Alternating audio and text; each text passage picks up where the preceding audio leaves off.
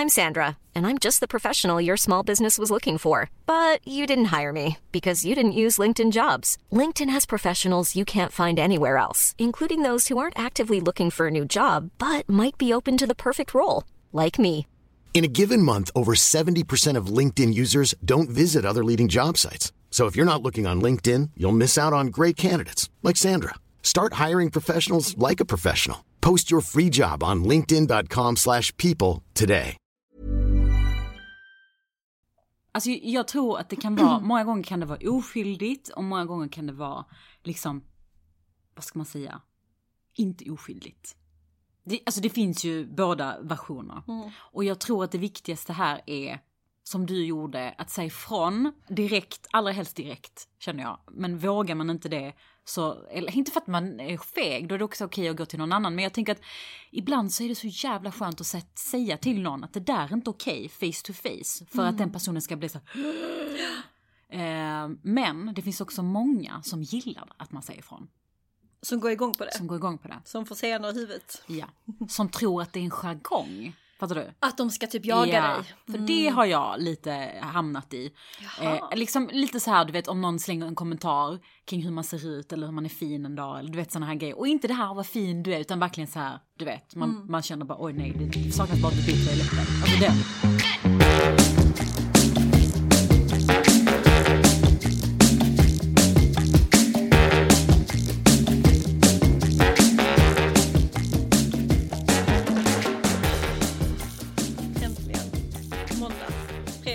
Helg.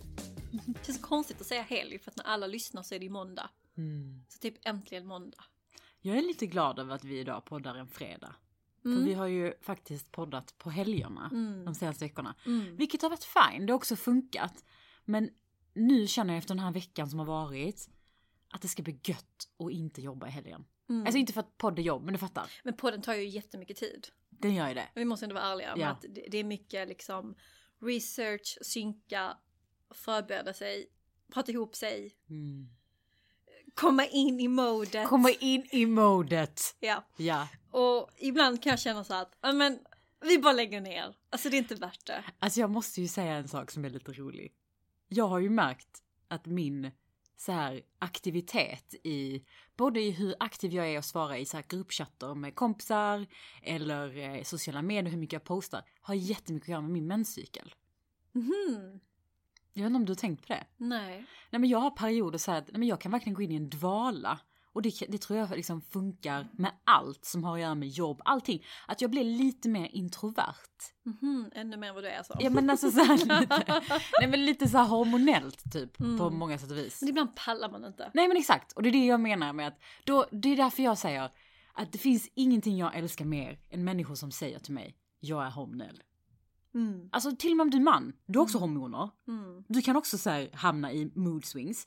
Jag klarar inte av folk som är psykiskt stabila. Är någon det? Jag har känt mig så jävla instabil på sistone.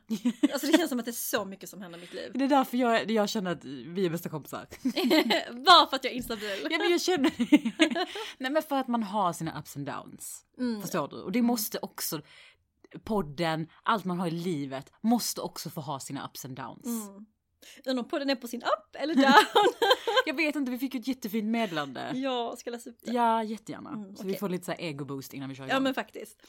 Jag vill bara säga tack för er podd. Jag hittade till den nyss när Apollonia hade takeover hos Hela Livet och har redan plöjt 15 avsnitt. Wow, girl. Idag hade jag utvecklingssamtal med min chef och vågade för första gången vara supertydlig med vad jag vill med min karriär.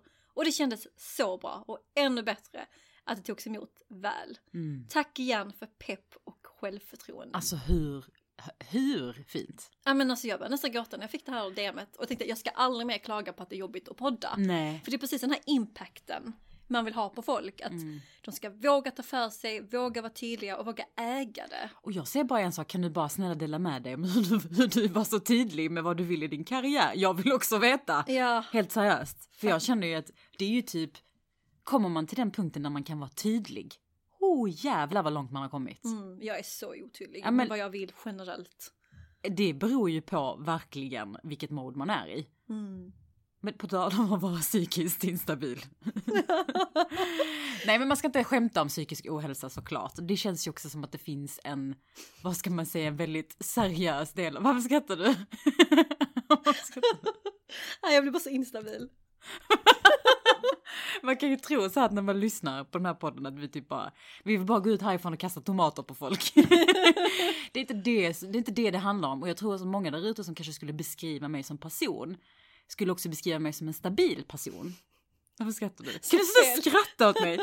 Det är ju så fel. För det är det jag menar med att man ser ju inte på ytan vad som händer inuti en människas hjärna. Men det är så sjukt, för jag hade aldrig kunnat erkänna för 2 år sedan att jag kan vara lite instabil ibland. Men nu kan jag säga det i en podd som ändå liksom många lyssnar på. Men jag tror också att vi har kommit en bit med att ta bort det här stigmat kring att man har sina ups and downs. Och att må dåligt. Men gud ja. Och det är ju så aktuellt den här veckan med tanke på Meghan Harry-intervjun med Oprah. Vi måste prata om den. Ja. Vad tänker du? Alltså såna här händelser som sker, om man kan få lov att kalla det händelser, jag kan få lite rysningar för det känns som att det är historiskt. Fattar du vad jag menar? Alltså när jag satt där och skulle titta på den här intervjun så visste jag ju typ att vi var, i alla fall 20 pers som jag visste skulle titta på den. Och det blev lite så här, typ som när man ska kolla på så här VM-final. Alltså den känslan av att nu vittnar vi någonting historiskt. Och jag gillar det. Så jag kan ändå vara tacksam för att det finns den här typen av intervjuer. Så jag menar, där typ jag tror det var någon som skrev 40 miljoner människor tittade på den dagen. Och tänk sen i efterhand. Ja, men alltså, snälla. Det är helt sjukt. Hur känner du kring det? Nej, men alltså jag har flera olika perspektiv. Jag tänker först och främst att jag tycker det är häftigt att de går sin väg. Alltså att de är så liksom inspirerande på något sätt, att de gör det som funkar för deras liv. Att de inte är så här samhället säger. Jag tänkte om det lite i podden också. Det är inte det samma sak.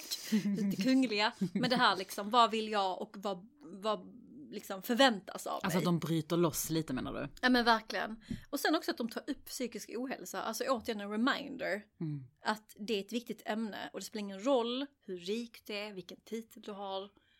Om du inte liksom mår bra inombords så är allt skitsamma. Verkligen. Och det är ett klockrent exempel. Och jag tycker det är häftigt att hon ändå använder sin plattform att prata öppet om det. För att ta bort den här stigman. Fattar modigt egentligen. Ja, men det är det. Tänk ändå vilken position hon har liksom. Nej, men alltså, och det är ju en sak att säga att jag känner mig lite ledsen, jag känner mig lite nere.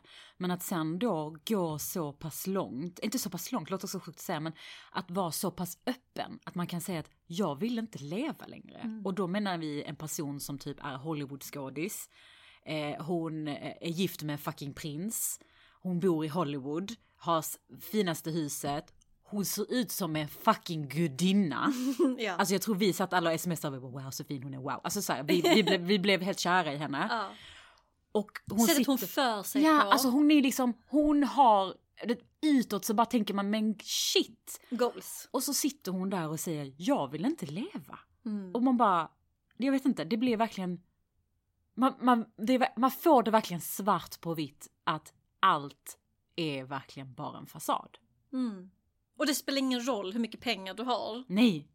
Du kan fortfarande må dåligt. Och det var ju någon artikel som den här Lena Melin på Aftonbladet, Expressen tror jag. Och lite så kanske lite klantigt.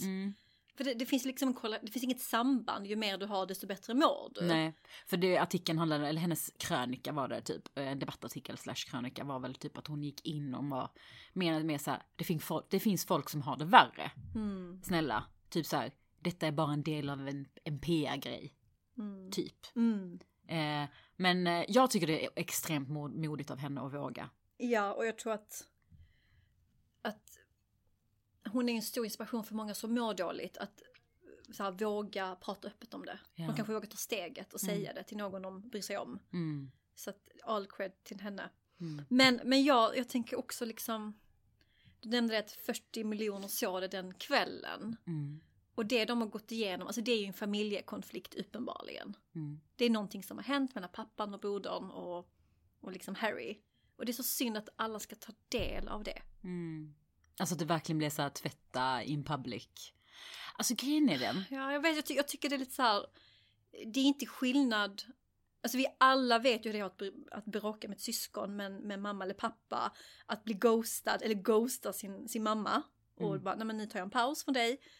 Vi alla varit med om det. Eller så har vi vänner som varit med om det. Så det är inget liksom konstigt. Men det blir ju en grej för att de är kungliga. Och att liksom outa då typ så, my dad and brother is trapped in the system. Alltså det är lite så här, går inte så långt. Okej, du fick lite så här dålig smak i munnen. Men jag fick det för att han vet om att de kan inte uttala sig. Nej. För det sa de också att när man jobbar då för the firm eller vad de nu kallar det, institution, så finns det spelregler. De fick ju inte heller uttala sig. Nej. Som då, om man ändå vet om det, varför använder du primetime till att säga en sån sak? Jag tycker det är lite så här. Och jag tror också det kan vara lite, vad ska man säga, kulturellt många gånger. För jag tror ju att, när jag tänker tillbaka på min egna bakgrund, så här, persisk kultur är väldigt mycket hysch-hysch-kultur. Det är väldigt mycket så här, alla konflikter vi har i familjen, det har vi i familjen. Det är så här, det snackar vi inte om utåt och det visar vi inte utåt. Så varje gång jag bevittnar såna här grejer där man typ, ja men lite så snackar skit eller pratar öppet, även om jag tycker det är skitbra, så är det någonting i min kropp som är så här, åh nej, de snitchar. Alltså du förstår så här. Ja. Alltså jag tror också att det är, men den här världen vi lever i, nu tänker jag på Bianca Ingrosso som bara är en sån människa som bara visar att, jag tror inte har du sett hennes intervju med Paris Amiri? Där hon pratar om exakt det här. Där hon är så, hon bara, jag fattar inte hur man kan vara så privat. Snälla, dina vänner, jag ska visa min förlossning, typ så här. Att det känns lite som att det är typ, vi är den gamla skolan och nu kommer den nya där man kommer prata om exakt allt. Jo, men jag menar mer liksom att de får ju inte lov att de får inte möjlighet att försvara storyn. Och du tycker det är orättvist mot familjen? Det tycker jag. Sen får man vara hur öppen man vill. Men jag kan tycka att det är lite så här onödigt. Men tycker du inte det är bra då att de någonstans visar det som ingen i typ hundratals år har kunnat visa? Alltså att verkligen det kommer ut på ett sätt som är så här, de behöver också kritik. Jo, men alltså håll det till din upplevelse. Gå inte att prata om andra, att de är trapped eller att de... Alltså, gör inte det. Jag tycker att det är lite fel, lite fult. Speciellt när de vet om spelreglerna. Jag tycker det. Jag tycker att... Ja, men exempel kring att hon förlät Kate. Om du förlät henne, nämn inte det. Gå vidare. Sen så kan du berätta om rasismen. Skitviktigt. Alltså det är fan inte okej. Berätta om psykisk ohälsa. Att de inte tog det på allvar. Men gå inte in på liksom stories med personer. Jag tycker det är lite så. Varför tror du att hon gör det? Tror du att det är en baktanke eller är det mer bara för att hon bara så här, nu ska jag bara vara ärlig? Ja, men förmodligen för att vara ärlig. Men också att göra ett statement kring att detta dementerades ju aldrig. Ja, för det var ju också det som var hela story. Grejen kring att hon börjar känna att okej, folk har inte min rygg och så vidare. Och jag tror också att när man är i en situation där man blir sviken, oavsett om det är din familj, oavsett om vem det än är, om du känner att någon har trampat på dig, så kommer du slå tillbaka. Alltså jag tror att det ligger liksom långt inne i oss. Ja, och sen, men som sagt, och detta är ju en konflikt i familjen och det är det som är så synd. Man vill ju att de ska ju lösa det mellan, vad är de, x antal ögon. Inte bland 40 miljoner. Det är bara det jag vill förmedla. Sen kanske jag är traditionell och gammeldags, men jag tycker verkligen att lös det internt. Sitt inte framför Oprah. Ja, men vi vet heller inte. Man vet verkligen inte vad det är för diskussioner som har varit. Det kan ju vara att de har tagit upp det här gång på gång. De får ingen gensvar. De kanske har haft jättelånga diskussioner. De kanske har blivit tillrättavisade 1000 gånger. Man vet aldrig. Nej, man vet aldrig. Och sen återigen, alltså tillbaka till den här PR-grejen. Det är också mycket snack kring att detta var liksom... De tog verkligen tillfälle i akt att bygga sin story och äga sin story, vilket är skitnice. Men man märkte också att vissa svar var väldigt genomarbetade. Jobbar man PR så ser man rakt igenom det. Alltså är man gemene man, det är inget fel liksom. Men jobbar du inte med PR så fattar jag att du inte fattar det. Oj, vad shit vad du lät nedtryckande. Nej, men man ser igenom det. Man är i branschen, det gör man. Okej, men kan inte du lära oss alla andra som inte jobbar inom PR? Vad är det som du sa som inte vi andra sa? Men det var svaren, hur de svarade. Alltså man märker att det var så politiskt. Ja, öppet. Det var inövat. Mycket var inövat. Och det är klart att de har PR-konsulter som sitter och briefar dem. Okej, detta budskapen, så här svarar du. För det sa hon att det är inte så. Det tyckte jag var lite intressant. Meghan pratade om det i intervjun. När Oprah, när hon pratade typ som... Hon bara, man tänker sig att man har en sån här PR-konsult som ska säga till dig hur du ska prata när du är kunglig och så vidare. Hon bara, men jag fick aldrig det. Och det tyckte jag var lite ja, men jag snackar om här och nu. Ja, men jag tyckte det var intressant ur ett perspektiv att man har den bilden. Att de är så himla PR-tränade, precis som man tänker sig politiker är. Att de så här vet exakt hur de ska svara och så. Men det har ju tydligen inte varit så. Nej, vi kommer aldrig veta, det är så sjukt. Så jävla sjukt. Men det har ju verkligen sparkat upp en diskussion kring så här integritet. Alltså, sätta ner foten. Ja, och jag tänker ju mycket så här, deras jobb som kungliga det har ju varit ett jobb som de mer eller mindre sagt, vi vill inte ha det här jobbet. Eller så har de fått sparken. Det är så här fortfarande, ingen vet. Ja. Men det var ju i grund och botten det där. De såg någonting på sitt jobb, om vi får lov att kalla det här för ett jobb. Där de bara säger, nej, this is not right. I'm out. Ja. Och då är det intressanta i det här att tänka på hur hade vi gjort i konflikter där vi säger, jag är på ett jobb, jag trivs inte, jag ska ut. Så jag menar? Alltså lite så här. Det är så lätt att snacka. Det är så lätt att snacka. I den här podden. Eller hur? Alltså typ så här, jag trodde vi hade man frågat, men exakt, så här, vad hade du gjort om du hade upplevt så här rasism i ett jobb? Alltså jag tycker den är så svår alltså. För att ena sidan är så här, alltså här ska man sätta ner foten också upp för alla där ute. Ja. För jag kommer ju också liksom från länder där folk inte är så jätterasistiska mot. Alltså det är ändå härligt med Chile och Vietnam. Jag kan tänka mig att är man från Mellanöstern så får man uppleva mycket mer än vad jag har fått uppleva. Så att spontant säga från absolut. Men så har man den här lilla, svenska genen. Vi är ändå född i Sverige. Att man vill inte skapa dålig stämning. Ja. Nej, men alltså förstår du? Jag fattar 100%. Och jag skäms att säga det. Nej, men jag uppskattar det. För jag vill säga att nej, men jag tar fighten. Men gör jag verkligen det? Nej, men jag vill ge dig en stående ovation. Säger man så? För att du faktiskt tar upp någonting som är viktigt. Och det är därför jag tycker det är skitbra att vi pratar om det idag.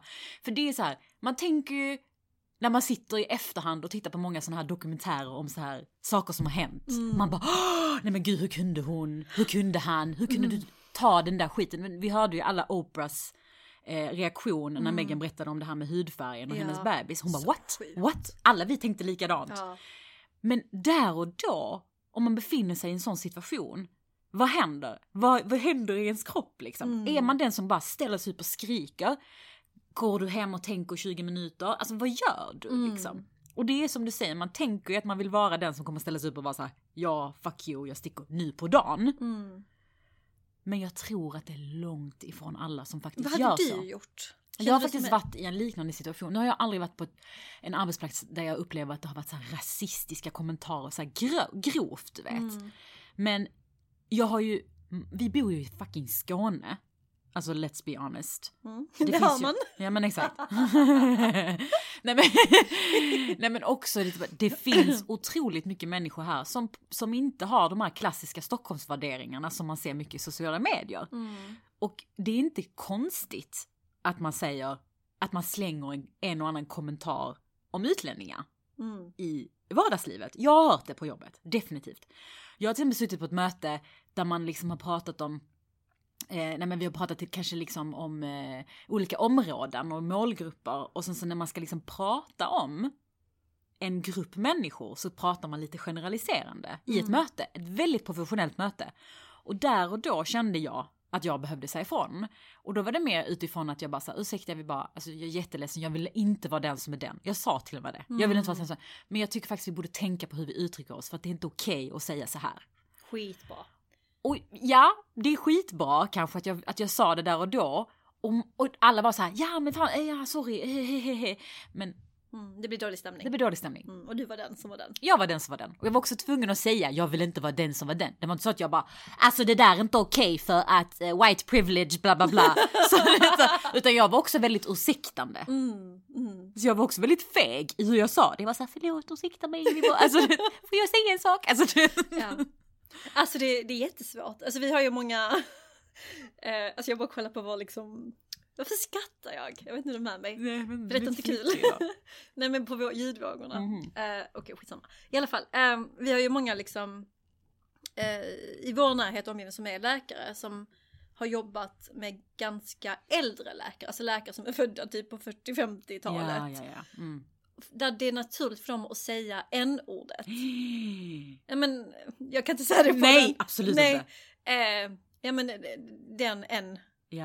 men patienten. Nej men snälla, det är ju helt sinnessjukt. Och det skapar också en obekväm stämning, för att så säger man inte. Men på deras tid sa man så, och det var inget konstigt. Ja, men tänk Pippi Långstrump-boken och så. Och det blir ju mer liksom också en generationsdiskussion utöver det. Och inom läkaryrket så är det väldigt hierarkiskt. Du ska ha respekt för överläkaren. Så jag kan tänka mig att de som tar de debatterna, alltså all cred. För det är så många nivåer du ska bearbeta. Ja. Det är inte bara till rasism. Utan det är också att, men vadå, det är väl inte något konstigt att säga så. Ja men verkligen. Och bara, du vet de här, ja men exakt, det är faktiskt bara, det är så här, kanske inte handlar om specifikt så här rasistiska kommentarer i form av att de är si, de är så. Utan som du säger, ord. Alltså så här vokabulär som inte är okej då. Och det är så här, okej. Sitter man i en supersenior situation, som du säger, kanske någon överläkare eller du sitter i ett styrelsemöte, du är ung och så hör du någon säga n-ordet och du kanske i den situationen inte upplever det som att den personen säger det för att jag hatar eller jag tycker det är fel, utan det är bara så här jävligt konstigt att de säger det. Tar du fighten? Ja. Jag vill ändå hoppas på det. Alltså jag hoppas det. Ja men faktiskt när det gäller specifikt de grejerna så tror jag att man kan, och man kan göra det snyggt. Man kan göra det snyggt, ja. Man kan också ursäkta som du gjorde. Jag vill inte skapa dålig stämning, men jag kan inte vara tyst här. Det du sa är inte okej. Nej, precis. Sen behöver man inte kalla personen typ din jävla gubbe. Nej, precis. Nej, men man kanske inte göra värsta scenen egentligen, för då kanske man inte kommer fram. Exakt. Men alltså nervöst. Alltså jag kan ju se hur jag liksom andas in och tar liksom modet. Och det är så sjukt för att man står upp för en sak som är så jävla rätt och ändå är det jobbigt. Varför har det blivit så? Nej men verkligen. Men det är också så för att man kanske inte alltid vill vara en politisk person. Inte för att det här är politiskt. Alltså nu menar inte jag så här när någonting om någon verkligen slänger en rasistisk kommentar gentemot mig eller en kollega, då blir man så här, fan det där är inte okej. Men jag menar det här subtila. Ja, det du inte kan ta på, men det är ändå fel. Ja, men jag fattar. Och det är svårt. This is Paige, the co-host of Giggly Squad, and I want to tell you about a company that I've been loving, Olive & June. Olive & June gives you everything that you need for a salon-quality manicure in one box. And if you break it down, it really comes out to $2 a manicure, which is absolutely insane. It's also so easy to get salon-worthy nails at home with Olive & June. The difference between how your nails used to look when you did them yourself and now with the Mani system is a complete game changer. The best thing about Olive & June, too, is it's a quick dry. Dries in about 1 minute, lasts for 5 days, and full coverage in up to 1 to 2 coats. Visit oliveandjune.com/perfectmani20 for 20% off your first system. That's oliveandjune.com/perfectmani20 for 20% off your first system. Burrow is a furniture company known for timeless design and thoughtful construction, and free shipping, and that extends to their outdoor collection. Their outdoor furniture is built to withstand the elements, featuring rust-proof stainless steel hardware, weather-ready teak, and quick-dry foam cushions. For Memorial Day, get 15% off your Burrow purchase at burrow.com/acast, and up to 25% off outdoor. That's up to 25% off outdoor furniture at burrow.com/acast. Så okej, man kanske inte vill vara politisk. Man kanske inte vill vara personen som skriker högst. Många människor är ju inte gillar inte konflikt liksom. Nej. Och men den är tuff. Men jag tänker också, det finns ju andra scenarier. Till exempel om du är på jobbet och du märker typ att det fifflas med något kontrakt. Eller typ att det är någon mytning. Det händer ju i storbolag. Alltså senast nu förra veckan så var det ju Uppdrag granskning som gick ut med det här med Scania och Indien. Så det intervju med vdn? Nej. Men han... Var det i Uppdrag granskning? Ja, det var på SVT. Ja, okej. Och han vill ha med, jag behöver veta vem det är innan jag kan liksom uttala mig. Ja, okay. Det var typ no comments. Ja. Jobbigt att vara han. Jobbigt att vara hans PR-konsult. Så jobbigt. Men jag tänker sådana här situationer uppstår ju. Och någon gång tänker man att i ett sådant stort bolag så är det ju kanske några människor som ser det här. Oh shit, det här händer. Vad gör man? Säger man ifrån? Blundar man? Kollar andra hållet liksom? Eller säger man upp sig? Flaggar man? Alltså vad hade du gjort i en sån situation? Och den är svår, för att är det så att det är din chef som fifflar med lite muta och grejer för att ni ska få till en miljardaffär. Alltså det kommer typ rädda businessen. Ja. så fattar jag rent politiskt, för att man vill skydda sig själv, att man inte säger något. Att man tittar bort. Ja.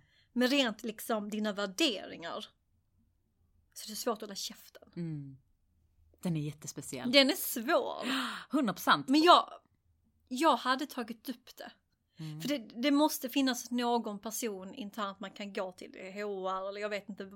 Eller ta med personen, det är ju det bästa. Typ du går detta till på rätt sätt. Alltså hur tänker vi här? Men då måste man vara redo med att okej, men då kanske du får sparken. Och det... För man vill ju inte stötta en sån grej.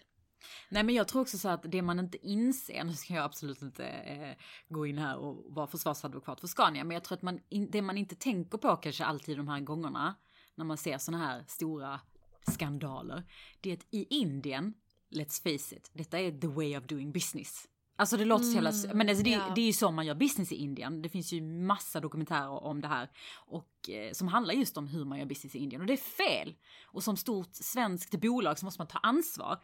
Men jag kan också förstå när folk sitter i ett styrelserum och de tittar på är liksom världens största marknad och är så här, the only way to exist in that market är att vi typ så här mutar någon kommunfullmäktig med småpengar. Så det var ju också lite, alltså i sammanhanget småpengar.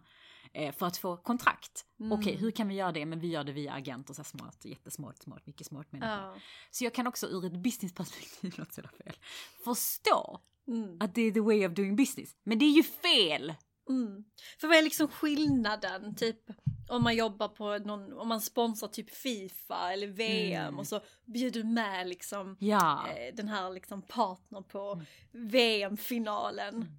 Alltså var går gränsen? Ja, gränsen är... Och det är mycket sånt inom marketing. Men du blir bjuden på detta och så får du lite produkter. Alltså, förstår du? Exakt. Du får en invite till en middag. Alltså... Ja. Men sen kan jag också tycka sån här grej, alltså beroende på nivå som man är i, det är inte anställda...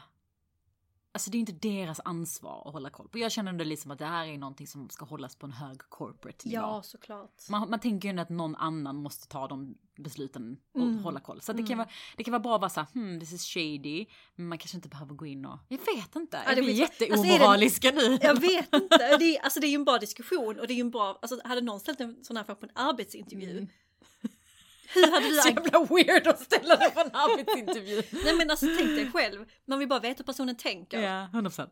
Då vet jag dina värderingar, hur du tänker, hur du resonerar, businessperspektivet, way of doing a business, att ha det globala tänket. men du lär känna på så mycket bättre än att säga så här, berätta om dina 3 främsta egenskaper. Gud, ja, faktiskt sant. Mycket sant. Jag ska ta med mig den när jag blir chef. Ja, men faktiskt. Nej, svår. Jättesvår. Men ett annat scenario, vi har ju listat sådana här scenarier som är så här, det vi tror är, det verkar ifrågasätta integriteten i karriären. Och den här punkten ser jag att du börjar redan flippra.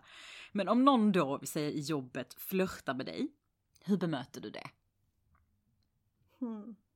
Alltså så här, min ena sida är typ så här, vi är på jobbet, du ska respektera mig. Jag är liksom en affärskvinna som gör mitt jobb. Typ, vad får dig att tro att du kan flirta med mig, nummer 1? Så hade jag agerat. Och sen nummer 2 hade jag inte varit okej med det. Alltså jag är inte där för att flirta, jag är där för att jobba. För det hände faktiskt en grej, men då var jag ganska ung. Det var inte i min karriär, men då jobbade jag på Sibas kundtjänst. Siba fanns back in the days, för de som inte vet. Och då var det en man, alltså han var typ, alltså jag var ju 19, han var kanske 30 någonting, så han var äldre. Och han skrev till mig på chatten. Hola latina, kan du spanska? Typ så, ska vi ta en lunch? Alltså typ så här, vad fin du var idag. Alltså han var väldigt flörtig. Han har in en stöt. Ja. En elektrisk stöt. Och du vet när jag gick förbi honom, alltså han åt upp mig. Fy fan vad jag hatar det. Han åt upp mig. Han hade 6 scener i sitt huvud. Alltså jag ska inte in på detaljer, men det var scener i hans huvud. Jag älskar att du på hans blick så hur många scener, du sa inte scen utan det var scener, utan han bytte scen, setting och sånt, du vet, helt plötsligt gick från en romantisk restaurang till en hotellrum. Ja, alltså, okej, jag förstår. Alltså han var så... Han åt dig med blicken. Alltså, ja. Du fick obehagskänslor. Han var så äcklig. Men jag förstår det. Då var du 19. Jag var 19 och då hade jag det här, tänkte typ så, ingen ska flirta med mig på jobbet. Här gör jag liksom karriär, tänkte jag. Så jag tog upp det med min chef. Och sa, jag har fått dessa meddelanden. Och jag gick in liksom i försvarsmål. Det är inte som att jag har öppnat liksom dörren och sagt, jag tycker att du är liksom nice. Utan jag har varit väldigt tillbakadragen. När han frågade hur jag mådde, jag sa, jo men det är bra. Och så stack jag. Alltså jag vill inte prata med honom. Inte för att du kan sända fel signaler, men du var ändå tydlig med att det här är inte någonting jag vill. Nej, exakt. Och det är ingenting jag så här har sänt. Inga scener. Och hon var typ så här, hon var okej. Vill att jag tar upp det med honom? Oj, jag frågar hon. Och detta var 2010, så det var väldigt back in the days. Det var innan MeToo. Ja, precis. Jag bara, ja, det vill jag. Alltså annars hade jag inte varit här och pratat med dig.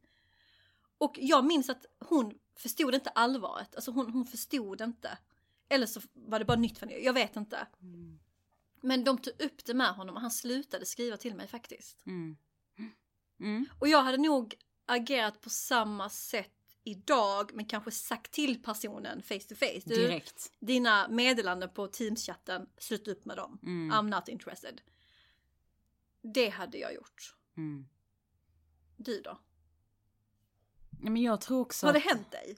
Ja, det har det. Oj, var det popcornen? Nej, men jag tror att det har... Alltså jag tror att det kan vara... Många gånger kan det vara oskyldigt och många gånger kan det vara liksom... Vad ska man säga? Inte oskyldigt. Det finns ju båda versioner. Och jag tror att det viktigaste här är, som du gjorde, att säga ifrån direkt, allra helst direkt, känner jag. Men vågar man inte det, så, eller inte för att man är feg, då är det också okej att gå till någon annan. Men jag tänker att ibland så är det så jävla skönt att säga till någon att det där är inte okej, face to face. För att den personen ska bli så... Men det finns också många som gillar att man säger ifrån. Som går igång på det. Som får se något i huvudet. Ja. Som tror att det är en jargong. Fattar du? Att de ska typ jaga dig. För det har jag lite hamnat i. Liksom lite så här, du vet, om någon slänger en kommentar kring hur man ser ut eller hur man är fin en dag. Eller du vet, såna här grejer. Och inte det här vad fin du är, utan verkligen så här, du vet. Man känner bara, oj nej, det saknas bara att du biter dig i läppen. Alltså då känner jag typ att, om jag har gått på och varit så här, du då, vad fan är detta? You wish, eller något sånt, att man slänger sådana kommentarer, att de blir så här, de tror att det är en... Att tillbaka. Ja. Och om man säger att det där slutar, förstår du, det är väldigt konstigt, men jag tror många gånger att det är svårare än vad man tror. Alltså jag minns att på mitt första jobb, för jag var så ärad av det som hände på Sibas kundtjänst 2010.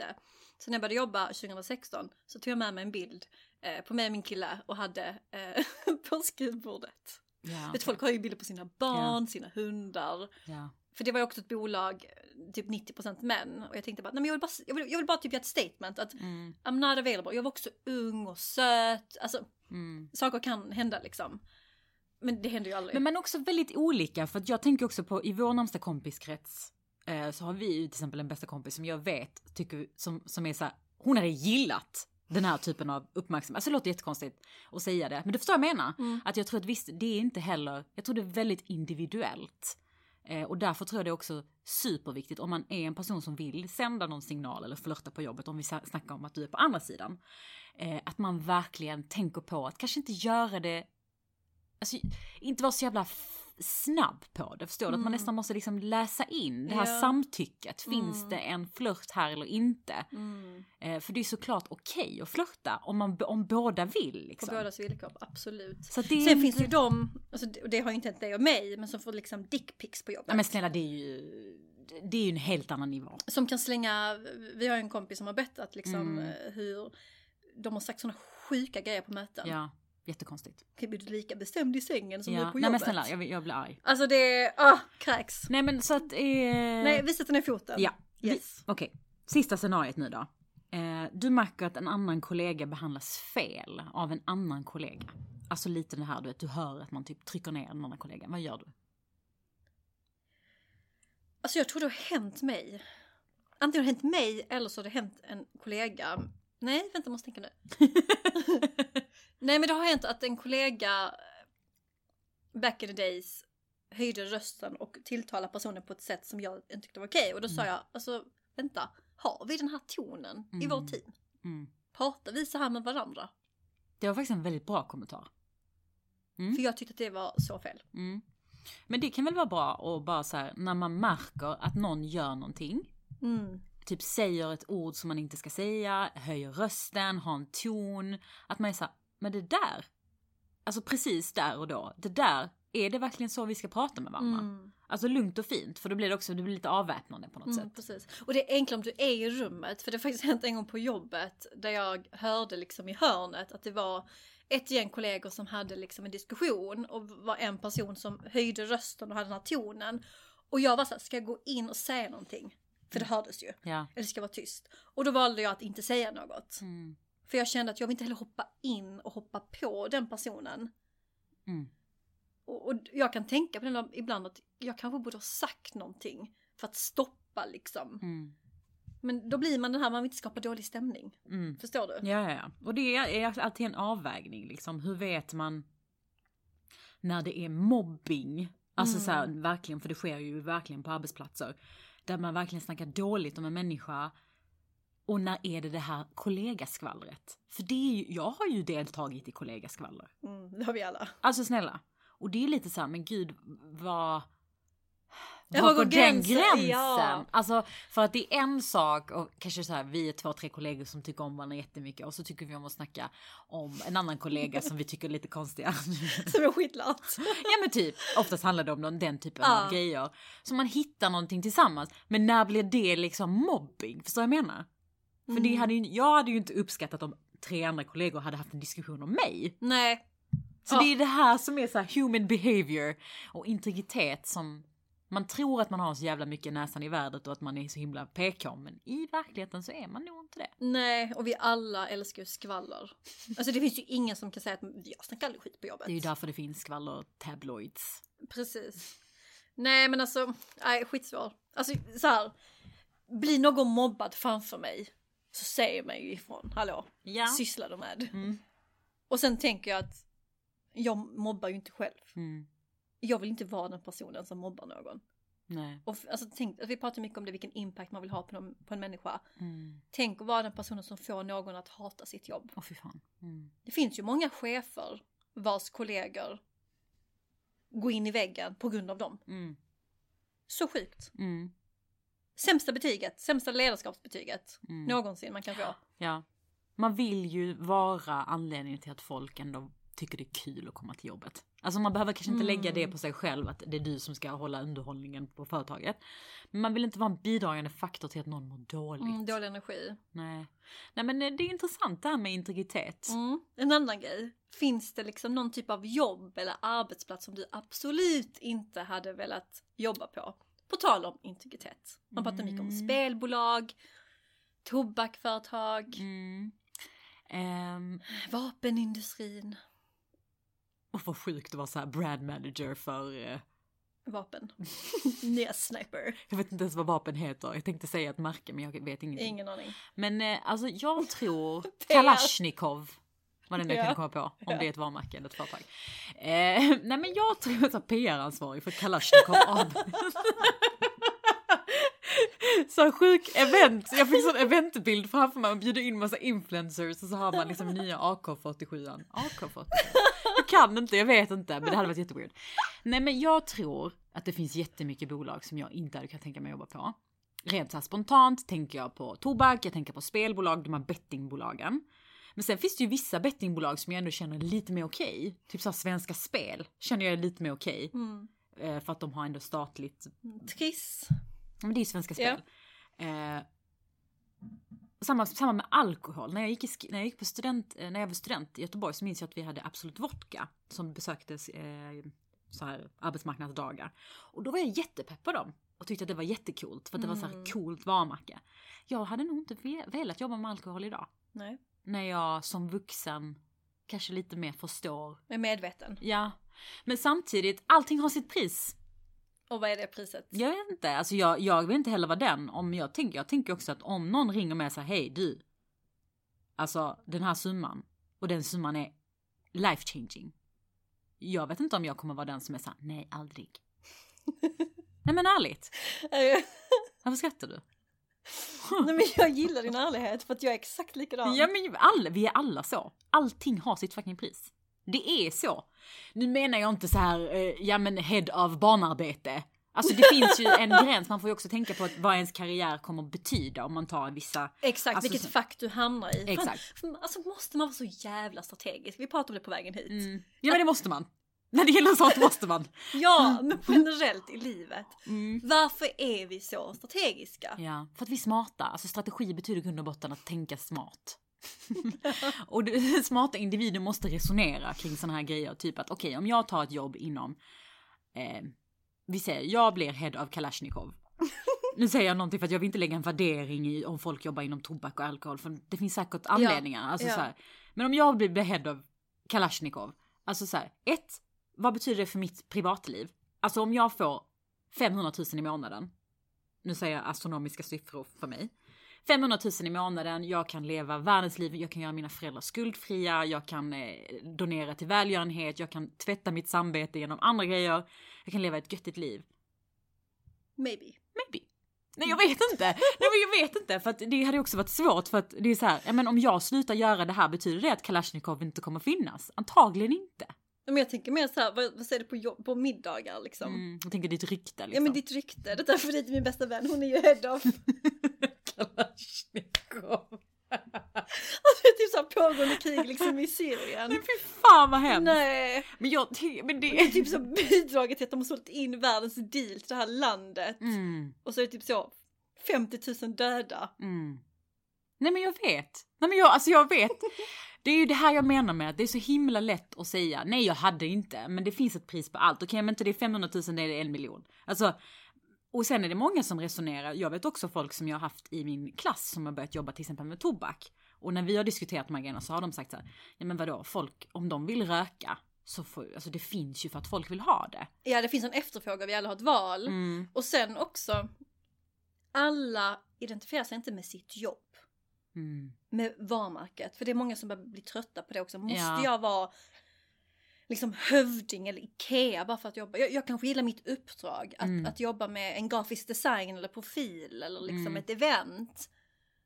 Får man inte lov att älska den biten, måste man sign up for allt liksom. Ja. Och jag tänker också att det finns ju ett ansvar. Det kan ju också finnas en lite så här att men jag vill ändra saker inifrån. Alltså att man kanske går in i tobaksindustrin till som ett exempel och säger att nu vill jag skapa massa tobaksfria produkter som ska ta plats.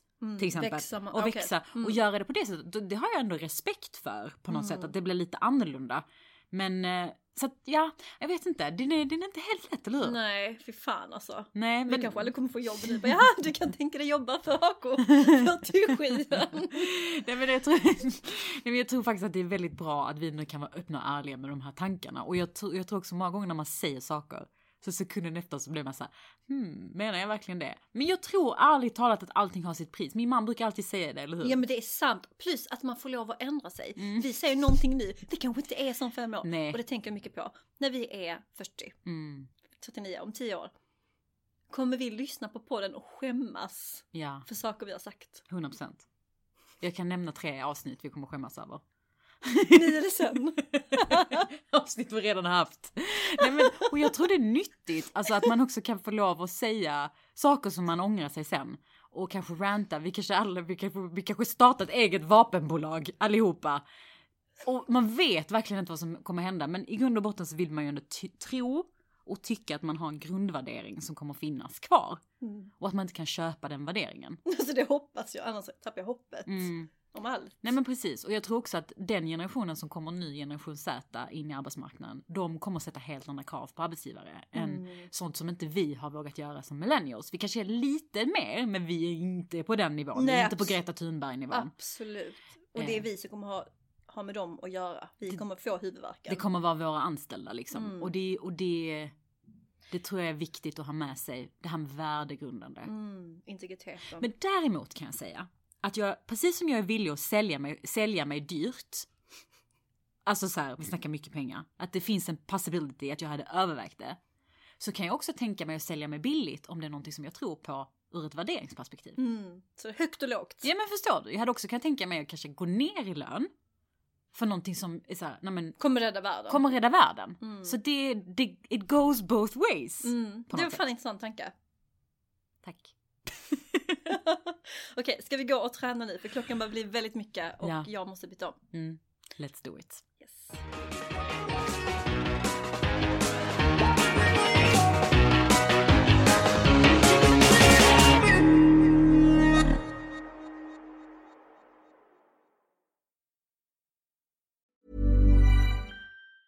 Mom deserves the best, and there's no better place to shop for Mother's Day than Whole Foods Market. They're your destination for unbeatable savings, from premium gifts to show-stopping flowers and irresistible desserts. Start by saving 33% with Prime on all body care and candles. Then get a 15-stem bunch of tulips for just $9.99 each with Prime. Round out Mom's menu with festive rosé, irresistible berry chantilly cake, and more special treats. Come celebrate Mother's Day at Whole Foods Market. Mom deserves the best, and there's no better place to shop for Mother's Day than Whole Foods Market. They're your destination for unbeatable savings, from premium gifts to show-stopping flowers and irresistible desserts. Start by saving 33% with Prime on all body care and candles. Then get a 15-stem bunch of tulips for just $9.99 each with Prime. Round out Mom's menu with festive rosé, irresistible berry chantilly cake, and more special treats. Come celebrate Mother's Day at Whole Foods Market.